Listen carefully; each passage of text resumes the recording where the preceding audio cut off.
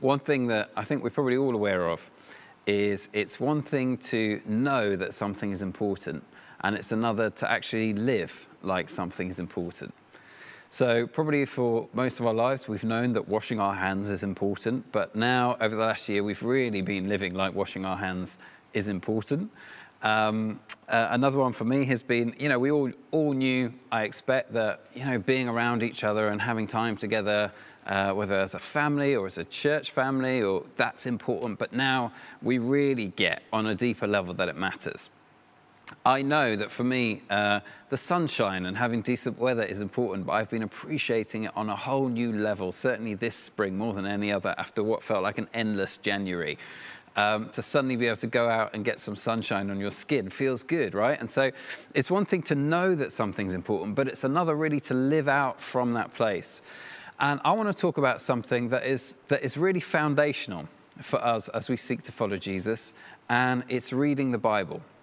And it's developing a habit, a practice of coming to the scripture often and reading it. And I'm very aware, as I say this, that for those of us who've been following Jesus for a little while, this is nothing new.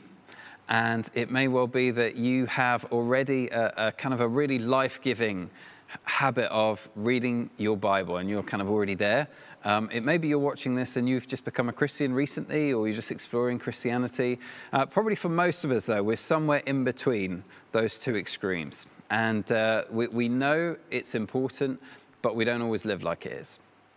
And our personal Bible reading, it can sometimes struggle, it can ebb and it can flow depending on what's happening in life and things like that. So I'm thinking of this for myself as a bit of I find that I just need to remind myself every now and then of why this matters. And so that's what I want to try and do for all of us, for our own personal relationship with God as we read the scripture, but also obviously in the background of this is the fact that for us as Soul Survivor Watford, this is foundational. We're not just making this up as we go along.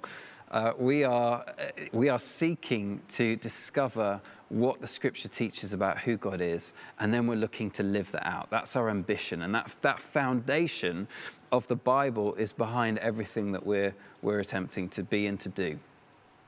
So why does it matter? Why does reading the Bible matter? The simple answer to that is reading the Bible should matter to us because it mattered to Jesus. And for Jesus, the scripture was really deeply important to him. And this is something that has surprised me, actually, as I've re-looked at it again. In many ways, it surprises me because, of course, Jesus, as well as being fully human, is fully God. And we're told in John's introduction to Jesus, in John chapter 1, that Jesus is the Word, the living Word of God made flesh. And for him, the scripture would have been the Old Testament. That was his Bible. But you would have thought that if anyone could ignore the written word, it would be the living Word. And yet he doesn't do that. He does exactly the opposite of that. It's like he pays more attention to the scripture than anyone else who has ever lived. I think of it a bit like if you were to bump into Lionel Messi out and about and you saw him studiously looking at this book and you saw the title of the book was How to Score Goals. You think, why would the greatest footballer on earth need to read a book about how to score goals? Or if we bumped into Bear Grylls and he was reading a book about how to survive in extreme environments, we think, why does Bear need to be reading this book about that? It's like he's the expert on that. Or if we bumped into Mike and we saw that he was reading a book about how to cook ridiculous quantities of food and eat crazy amounts of food, we think, why would Mike, who is the world's greatest expert at that particular thing, why would he need to read a book about that? And it's kind of like that. It's like, well, if these experts, we would think, if these experts, the world's best, are reading that on that subject, then man, there must be something good in that book. And if Jesus Christ, the living Word, the incarnate Son of God, is reading the scripture, then what does that say to us about the scripture? And it's not just that he was reading it in a sort of I'm mildly interested in what it says kind of way. It's that his whole life, think about this, his whole life was defined by the scripture. It was what he sought to live out. And so right from the start, it's no accident that he begins his ministry in Luke chapter 4 in a synagogue where he stands up and he unrolls the scripture, the scroll of the prophet Isaiah in this case, and he reads from Isaiah 61, this kind of defining sort of mission statement really about what he's going to do. The Spirit of the Lord is on me because he's anointed me to proclaim good news to the poor and bind up the brokenhearted and freedom for the captives. And he reads scripture and then he goes out and fulfills it and he puts it into action. And it's not just that one isolated moment, but really the whole of his life, the arc of it from the very beginning to the resurrection is him living out scripture. So the events of his birth took place to fulfill the scripture. And then again and again and again, whether it's with his actions or his miracles, he's doing them to fulfill the scripture. When he talks about the cross, he says it's necessary. This death and dying in this way is necessary. Why? To fulfill the scripture. It always strikes me that his moment of greatest agony when he is dying on the cross, that sort of supreme act of self-giving love that cost him everything, what's on his lips in that moment of agony? Scripture. So when he says, my God, why have you forsaken me? He's quoting from the scripture. Psalm 22 is what's on his lips in his dying moments. And then when he's resurrected, it's not that it stops there. It's that then when he's resurrected, he bumps into the two disciples who are walking on the road to Emmaus. And, he starts a conversation with them. And we're told that what happens is that they're just so discouraged about what's happened to Jesus. They don't understand he's been resurrected yet. And then Jesus begins to explain. And we're told that rather than just using his own words, he says, beginning with Moses and all the prophets, he explained everything that was in the scriptures concerning himself. Then there comes a moment where these two guys, they get that Jesus is the risen Jesus. And they turn to each other after he's gone and they say, were not our hearts burning within us when he talked with us on the road and opened up the scripture to us? And so for Jesus, really, all the way through, scripture defined his life. And there's one moment that gives us another insight into his approach to the scripture. And that's when he's being tempted by the devil. He's out in the wilderness. He's been there for 40 days. The devil appears to him and throws a series of tests, temptations his way. And at one point, the devil tries to get him because he's hungry to turn the stones into bread. And Jesus refuses, says, I'm not going to do that. And then he says this, Matthew chapter 4, verse 4, I'm not going to do that because it is written, man shall not live on bread alone, but on every word that comes from the mouth of God. And what he means by that is scripture. So it's not that the Bible, the Old Testament, the scripture mattered to Jesus in a, I've got to be a good Jew and I've got to read the law kind of way.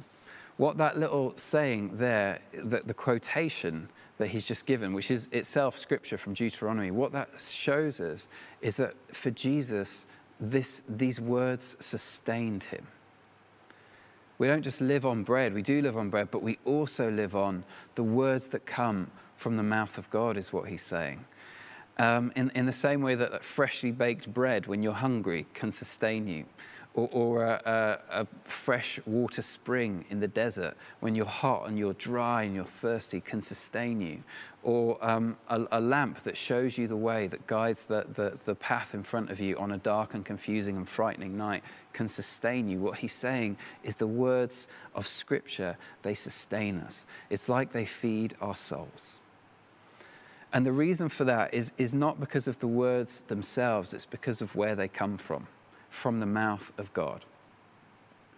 And we want to be clear about what we understand the Bible to be. The Bible is written by human beings. It has to be read in context. We have to use all the techniques of biblical scholarship to help us understand it. And yet let's also be absolutely clear that these words are inspired by God from start to end.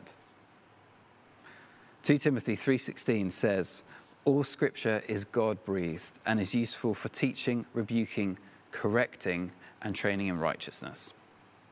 And then I love the way that Hebrews puts it, because it says in Hebrews chapter 4, verse 16, for the word of God is living and active, alive and active. The Bible, this is the only living book we will ever read. It's sharper than any two-edged sword. It penetrates even to dividing soul and spirit, joints and marrow. It judges the thoughts and the attitudes of our hearts. And for Jesus to pay attention to the scripture and to submit himself to it and to live it out, it wasn't about that as an end in itself. It was always for him about how that enabled him and allowed him to connect with his Father. It always came down to relationship with his Father. As he surrendered himself to what he saw the scripture was showing him to do, he was surrendering himself to the will of his Father. And as he listened to it, he was listening to the voice of his Father. And that's the point for us. And I think for me, it's taken, honestly, years to really actually get this and not just nod my head when somebody says it.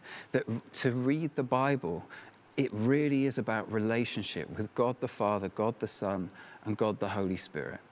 And it's about knowing his voice and paying attention to it and submitting ourselves to his will and enjoying who he is and what he shows us about himself. And when we miss that, we go so badly astray. We can turn Bible reading, and I've done this, into a chore. That's just something we feel like we have to do. We can turn it into trying to get information and trying to get knowledge about the Bible itself. And there's a place for studying it in that way. But this ultimately for us, this isn't about information. It always comes back to revelation. And it always comes back to relationship and knowing him. And so as I've come back to, I want to remind myself about why reading the Bible matters. I've just, I suppose, been saying to myself afresh, this is not about, I've got to develop a habit of Bible reading. This is about, I want to know his voice. This is about, I'm insecure and I need to hear what he thinks of me again. This is about, I'm struggling with doubt and I need faith. And I know faith comes from hearing and hearing from the word of God. So if I want to have faith, I want to come back to this. This is about, I want to know God as he actually is, not how I can assume he is and what I think because of my upbringing and this and that and the other. I want to meet him as he really is. And so for all of those reasons, mainly because I want to know him and be in relationship and be close to him, I'm going to open my Bible and I'm going to read it. That's why. Do you want to hear his voice? This is the place we hear it speak. Not the only place, but the place where he speaks with most authority in the scripture. And the question can then become, well, if that's true, how? How can we go about reading the Bible so that we hear him? Because I don't know about you, but I can hear a talk a bit like this, where we talk about how, reading the scripture is amazing. We hear the voice of God and he speaks to our insecurities and he helps our doubts and he guides us and he answers our questions. And then you can wake up on a Monday, get the Bible, you're already half asleep anyway, you open it up and you fall fully asleep. Or you open it up and you end up reading a list of names that you can't pronounce, and then you close it and go to work, and it can end up feeling like, well, I didn't hear the voice of God. I didn't feel like he spoke to me. It didn't feel like there was a closeness there. So how do we read it in a way that's really going to feed us? And there are different ways of approaching this, but I just want to suggest one, and it's based on Psalm 1. And this is the first psalm that you come across, and it says, just right at the beginning of it, this: Blessed is the one who does not walk in step with the wicked, or stand in the way that sinners take, or sit in the company of mockers, but whose delight is in the law of the Lord, and who meditates on his law day and night. Who meditates on his law day and night. And that word meditate, do you know, literally it can be translated chew or gnaw. Think of like a dog gnawing a bone and that sort of crunching sound it makes as it tries to get all the marrow out of the middle of the bone. It's that kind of word. It's a chewing on the scripture word. And so if I was to, I suppose, suggest an approach, it's the one that I'm trying to do more and more, is It's good to study Scripture, but studying Scripture is analysing it, and there's a real important place for that. But meditation is not so much about analysing, it's more about relishing. It's more about savouring and enjoying the Word of God and what it says. So I would suggest that all of us as a church, we take the same approach to Scripture as Mike takes to his meals. And we all know that there are food critics. I don't know if you've ever watched something like MasterChef. Food critics, their job is to come along to critique, to analyse, to stand above the food, to take a little bite of it and to kind of weigh it up and say, oh, I don't really like this, that's too bitter, that shouldn't be like this. And sometimes people can have that approach to the Scripture, but we don't want to have that sort of approach. That approach is not going to feed us in any way. I loved what Mike said a couple of weeks ago when he said, what's happened to the way that we approach Scripture? So often it's like we come to Scripture to judge it, and really it should be judging us. We come to the Bible to read it, and of course we read it, but let's not forget that it's the role of the living Word of God, living and active, to read us. And the way we practically do that is we don't approach it like a food critic, sniffing and tasting and dismissing those parts that we don't like, but we come like Mike does to a meal, hungry and ready to be filled. And I have had more meals than I can count with him, and I can tell you how they usually go. We sit there, he prays the shortest grace I've ever heard, but it's deeply heartfelt. He says, "Thank you, Jesus." And then he just enjoys it. Whatever the food is, he will savor it. There won't be a single morsel that's wasted. He will comment on it. He will point things out. He will say to me, "Andrew, this olive is like a little piece of heaven." He'll say, "You should try this drink. It's delicious. It will blow your mind." There's an enjoyment factor. And I've been trying to think, okay, when I approach the Bible, am I approaching it the way that Mike approaches a meal? I want to just soak this up. It's not about memorizing a passage or anything like that. It's about internalizing a truth. It's about digesting it and getting it not just in our heads, but all the way into our souls and all the way into our hearts. You know, the word meditation, sometimes what that can do for us because of our culture is it can trigger thoughts of Eastern meditation. But this is so different from that. Eastern meditation, what that's about is it's about emptying your mind. And it's about becoming detached from everything.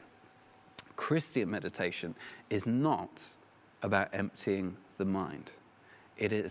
What it is about is it's about filling the mind. Filling the mind with his truth. Filling the mind with the revelation of who he is that we meet in the Scripture. And it's not about detachment in any way. It's about attachment.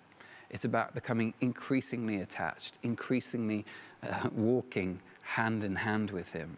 And that happens as we meditate on his truths.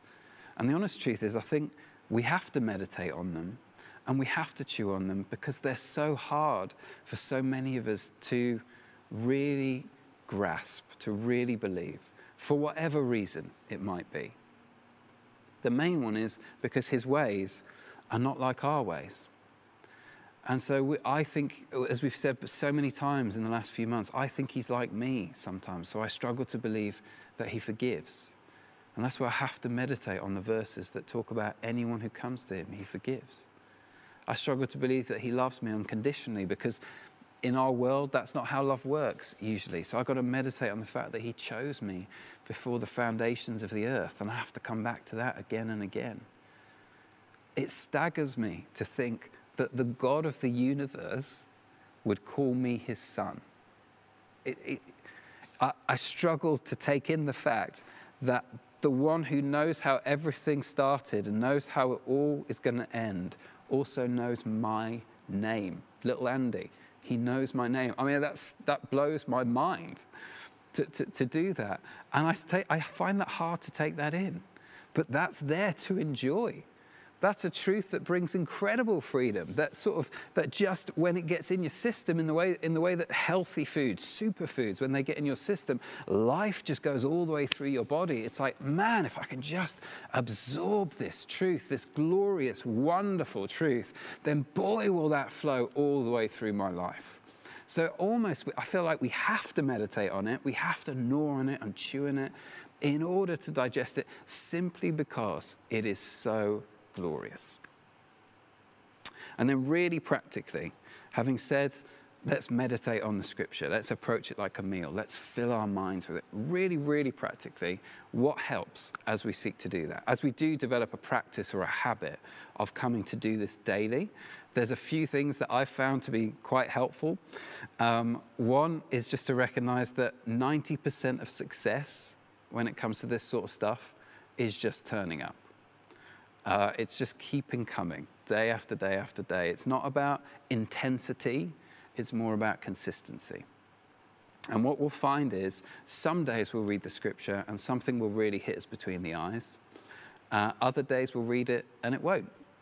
And that doesn't matter. I think it's just about coming back again and again and again. There are some meals we've had over our lifetimes that we will never forget. But most of them, we can't remember what they were, but they did do us good at the time. We come back to it. 90% success is turning up. Another thing that I found helpful is it helps to have a really simple plan. If our plan for engaging with the Bible is only church on a Sunday, or is only following some Christians on Instagram who post a couple of Bible verses every now and then, we'll probably find that we struggle to really absorb all the goodness that there is available to us. And so just to have a simple plan, even if it's just, I'm just going to read this book just a little bit at a time, just a little paragraph at a time. I'm going to read Philippians, I'm going to read the Gospel of Mark. But just to have a simple plan and then stick to it is also quite a helpful approach. One thing that I've also found with it is repetition has a real value. I don't know if you've ever found that you read something, you just don't get it the first time around, and you read it again, and then suddenly you see what it means. It's like you have a eureka moment. Well, sometimes just doing that can be really helpful. I remember when I was at school, this is a bit disgusting, but I used to chew Hubba Bubba, buy it with my pocket money, and when I got to school, you weren't allowed it at school, so I would take it out and stick it behind my ear. And then later in the day, I would peel it back off, pluck out the hairs, stick it back in my mouth and carry on chewing. And in a way, you can treat the Bible like that. I know that's a ridiculous illustration, but it's like you can take a verse at the start of a day, just for 5 minutes while you have a morning coffee, and just ponder it. Just think, where it says, one I've been looking at recently is at the end of Philippians, where Paul says, my God can supply all your needs according to the riches of his glory in Christ Jesus. Wow. So we can take that at the start of a day and just sit with that for 5 minutes over coffee. And then when we have a lunch break, we can dig that verse back out. What did it say? We've probably forgotten by lunch. Let's dig it back out. Let's have another look at it. Let's just sit with that again. What does that mean? The riches of his glory. What does it mean that he can supply all my needs? What does it mean that they're met in Christ Jesus? And then just before we go to bed, why not, instead of the last thing we're looking at being the news or Instagram, why not dig that verse out again and just sit with it just for 5 minutes again? What does this mean? What does this mean for me? Repetition has value. And then the final thing that I've found that I'll say to finish is, do you know what makes a real difference as we seek to do this? Is to do it with some friends. Is to get a friend, a mate, who's also keen to just go for it with reading the Bible a little bit and absorbing some of the glorious goodness in it, and say, why don't we do it together? So one of the most fruitful things that I've been doing in the last 6 months has been, I've been reading through the Bible with a friend, and we're just picking a book here and there, and then every night before I go to bed, my job is to send him a little Marco Polo, which is a little video message about the little passage that we had for that day, and I say what I saw in it, and then he sends me his little message, and we can compete to see how far we can go without missing a day and all of that stuff. But really, it's just about doing the journey with somebody else. In the same way that when you watch a film, certain things stand out to you, and you can point them out to the friend, and vice versa. They'll see things that you don't see. And we're made to do it together. And almost the enjoyment is doubled when you're discovering it together. Like Mike and I will often read books together and we'll text each other quotes and things like that. And have you read this? And what did you think about that? And it's almost like the wonder of the truth becomes greater and our grasping of it becomes firmer because we're talking about it and because we're doing the journey. This is what I finish with. God is not reluctant to speak. We often think he is, but he's not. He's keen, he's eager to communicate with us. And our role is to listen. And a big part of that, not the only part, but a big part of that is opening up the Bible and opening up our hearts. And as we do that, day by day, what we will find is it won't always be fireworks, it won't always be spectacular, but little by little, day by day, we will grow in our ability to hear him speaking to us through his word. And what that will mean is we come alive again in a whole new way. And really, we begin to do the journey more and more in intimacy with him.